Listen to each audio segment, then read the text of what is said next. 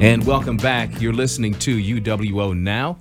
I'm your host, Wendell Ray, and today we're talking with UWO Chancellor Andrew Leavitt, who's been talking to us today about some national trends and issues, opportunities, challenges that many campuses across the United States face. And we were talking at the break about student debt and the announcement in August from President Biden about debt relief, and you had some more thoughts on that. Yeah, two things I think really to kind of close that out. I took out student loans when I was a student, and I paid them back. My 3 adult children went to college and took out student loans, and they paid theirs back.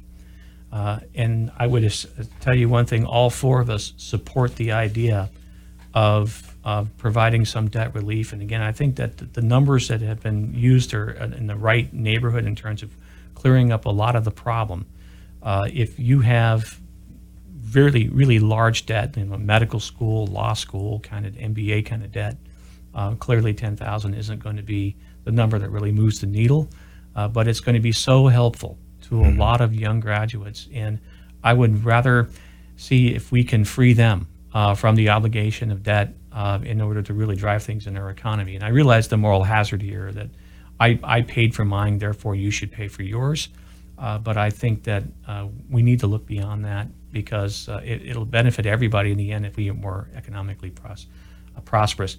And one last thing, there was a big announcement this last month from the UW system. This is President Jay Rothman, and really one of his first big initiatives since becoming president is extending what was called Bucky's Promise, Bucky's Tuition Promise to the entire state through the comprehensives. It's the Wisconsin Tuition Promise, where we would provide the last dollar in on tuition and fees, which is, again, very helpful. It'll reduce the amount of debt that's necessary for students to accumulate.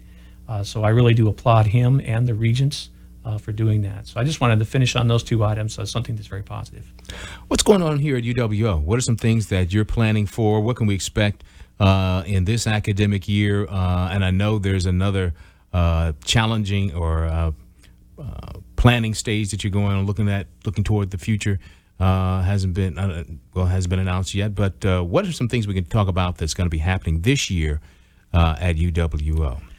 Right, I love this time of year. It's just my favorite time of year, and I like to see everybody as a pennant winner, it's just optimism is always high at the beginning of a year, and we have a great group of students coming in. We got a strong first year class coming in. Overall enrollment is going to be down a little bit, and that's simply because of the retention issues that we continue to have, and I think that's somewhat impacted by COVID. But it's also a national trend. It's the participation rate in college these days is dropping. There is a notion out there that a 4-year degree just isn't worth the time and expense, and I couldn't disagree with that more. I've realized my inherent conflict in that statement, but just if you look at the earning potential and the ability for a higher level of self-determination in what you do in your life, there's an undergraduate degree is something that's it's certainly going to increase the likelihood of that happening. Anyone can exceed from anywhere in life. There's no question that we have the Bill Gates of the world and others who didn't finish college but obviously did very well. But it's about probability, and you increase your probability of doing well with the more education that you have. So we're going to work on retention. So what is retention? That's keeping students from their freshman year and having them return their sophomore year. And one of the things we're really excited about this year is we have hired 8 individuals to join some other individuals on our campus who will be called navigators. And we'll take that first year class and we're going to divide them up amongst these navigators. And these navigators are going to keep close tabs, are going to keep in contact with the students during the course of the year, making sure that they get connected to the services they need in order to be academically as well as co-curricularly and socially successful. We want students who are going to thrive here, and we want to be able to help them in that. Other than that, of course, we have the Big Dig here on campus. If you've tried to get through the UW Oshkosh campus in recent months, you'll find that you're detoured because Algoma Boulevard is undergoing a complete renovation, all new utilities, sewer, storm drains, everything. And we anticipate that will be back open in about 4 weeks. They finally got the road in, but we're working on the sidewalks. A little concerned about the sidewalks because I'll have 10,000 people back on campus and it'll rain. Yeah. And people will be walking in mud. So we're working hard with the company for that, for the crossings, so they will do that. Just had some fantastic academic successes on campus in terms of grantsmanship. Our faculty, of course, are research active. They're responsible for publishing in journals and getting grants. We've had 3 large grants that have brought in a month within the last month that are about $4.6 million. Excuse me, $3.6 million. I got ahead of myself there. Okay. $3.6 million, so it's a big number and one that we certainly, it doesn't surprise me, but I'm always pleased when it happens. We also have the debut of the Titan Titan Thunder Marching Band. Yeah. And that's just off the charts in terms of the level of excitement that we have right now. Why is that a big deal? Could you explain and let everyone know? I understand it, but why is it a big deal? Why to have a marching band on your campus? It's a big deal for a number of reasons. The number one reason why it's a big deal is related to enrollment. That marching band for many years has been the most requested activity from students that we don't offer. So that's known in the admissions office. That's known by web traffic to the search terms used, and for instance, hitting our Department of Music page. It's just known in terms of that's just a big community piece that we're missing. So I certainly was committed to starting a marching band for the 8 years. I'm in my 8th year, going to start my 9th year in November. And working with enrollment management, we certainly had built a case as to why we needed to start a marching band. And then there's the school spirit element of it. Aside from the retention this will cause, when students join the marching band, they have an instant family. And so they work together, they play together, they eat together. Right now they're in band camp, so they're very much together. It's like a team. It's a team, yeah, like any other. And so it's if you look at what happened last spring, we did a precursor of the Titan Thunder Marching Band with our great director Joe Shivert, who we hired away. We hired him away from Georgia.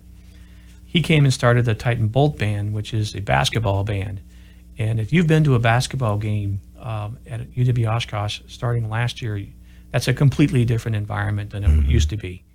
It's much more collegiate. You feel like Dick Vitale's about to poke his head up at any minute. It just has the look and feel of a great college basketball game, which we have great basketball teams, so it was only fitting. It's important, and I understand it. Having a band play the fight song and that kind of thing, it helps not only with that energy that you're talking about, but it kind of instills some pride, as you mentioned, and it helps with current students, it helps with alumni to kind of provide something that they all can share in. Absolutely. And an extension really of athletics in that way. We have big front porches. We have the arts. We have great arts here. And, this radio station, for instance, is a part of that big front porch. Mm-hmm. And so this is going to be a welcome extension, which leads me to, of course, Titan Athletics, which is just so fun. We have great teams, great programs. Our students do well academically. They do well in competition. We're coming off a national championship in gymnastics last year. Men's basketball and women's had a very good years last year. And of course, we have the introduction of our new football coach. We have Coach Peter Jennings is now firmly in control of that football program. I took him to a Rotary meeting on Wednesday, and he just blew the roof off of that place in terms of his level of enthusiasm and his energy and And my comment to the group was that we'll make him available to run your company in the off season if you would like, because he's just really, really great. So September 3rd, if this airs prior to September 3rd, that would be great. If it doesn't, that's fine. But we'll play East Texas Baptist at 1 o'clock at Titan Stadium, and it'll be the debut of the marching band as well as our new football coach. Well, it won't. Okay, all right. But we'll be there. The station will be there to capture all of that fanfare and the game itself. But you mentioned that you took the coach to see the Rotary Club here in Oshkosh. Talk about the university's relationship with the community here. I know I went to a college that was basically the town, and you want to make sure that a university has good relationships with the community where it resides, and it's important for a number of reasons. One of which is you want to make sure they know they are welcome to attend the university. But tell us about how you feel about UWO's relationship with the Oshkosh community. Well, I think it's strong, and I'll tell you this: that when I first applied for this position 8 or 9 years ago, what attracted me to UW Oshkosh more than anything was the fact that it was a large, comprehensive institution ensconced in a busy, bustling, great place. So I want you to think about where a lot of colleges and universities tend to be located. They tend to be that one big entity within a community. Even you can think here in Wisconsin about that.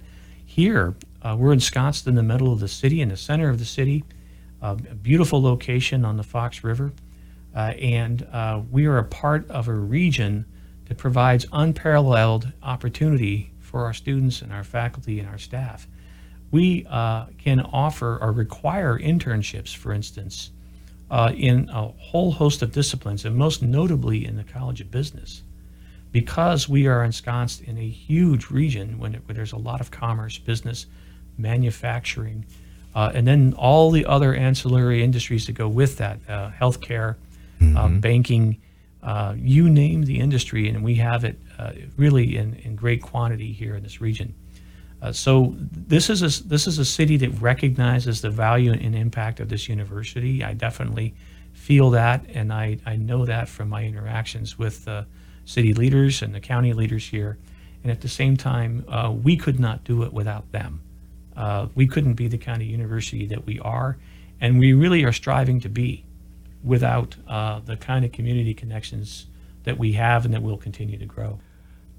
So, Chancellor, one or two other questions for you. One is, how does someone in your seat measure success? How do you know if you're getting it done? That's hard. It's and well, in some ways, when I go to a commencement, for instance, and we're graduating 2,000 students that year, then it's very visual, and of course I play a small part in that. It's our faculty and it's our staff and it's everybody else who's moved the students to those points. But to see families experience one of the more joyous moments of their lives by accomplishing something like a undergraduate or graduate degree is really, really fulfilling. A lot of things are quantified. Of course, we have numbers that we look at in terms of student success and where they can. We are always striving to improve those. Comprehensive institutions it's not a place like Madison where they have very high student success numbers. A student who goes to Madison typically is somebody who's going to be very well academically prepared, tests well.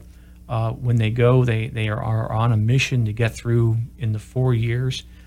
We have the kind of student here at UW Oshkosh that will start and stop out, and that's okay. Obviously, we would prefer that people finish in 4 contiguous years because that's the cheapest way, the least expensive way to do college.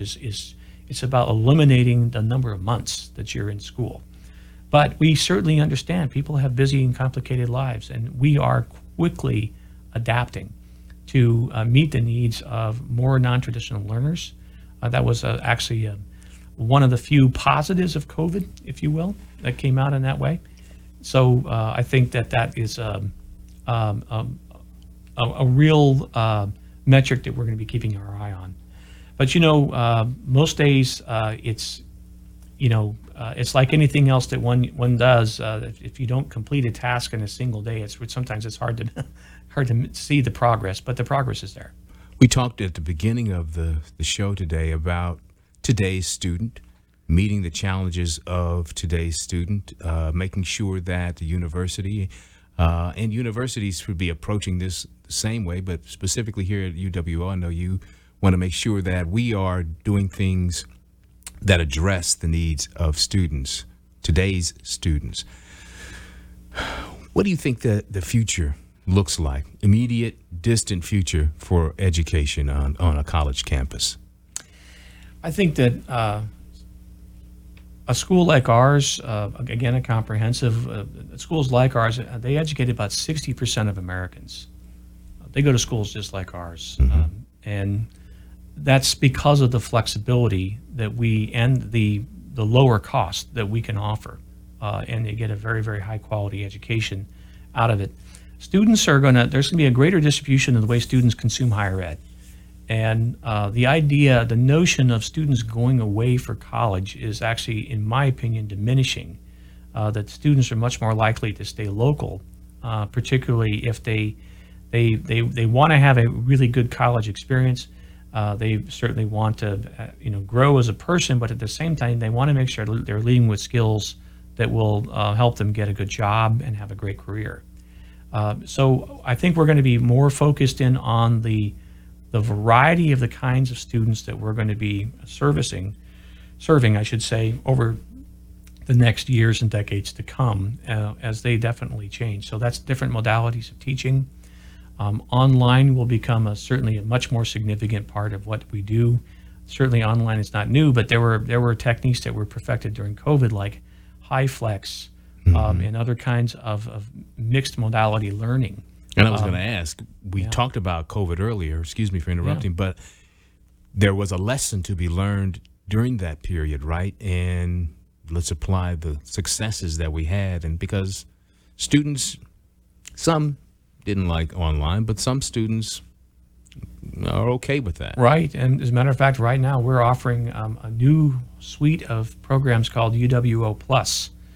These are 7 or 8 different programs we're offering initially, and they are 7-week semesters. They're highly condensed, online. It's at a special price point and to make them more affordable. And we're really going aggressively after those people who simply cannot physically attend a bricks and mortar college or university. And that's a greater percentage of our population as we go on each year. Okay. Chancellor, thanks so much for coming by and talking to us today. It's been a great conversation. Good luck to you and the rest of the administration as you steward this campus into the future. Thanks again for coming by and talking to us. Well, Wendell, thank you. It was a pleasure, and I'd love to come back anytime. Okay, thanks a lot. You've been listening to UWO Now. I'm your host, Wendell Ray. Thanks so much for joining us. We hope to hear from you again.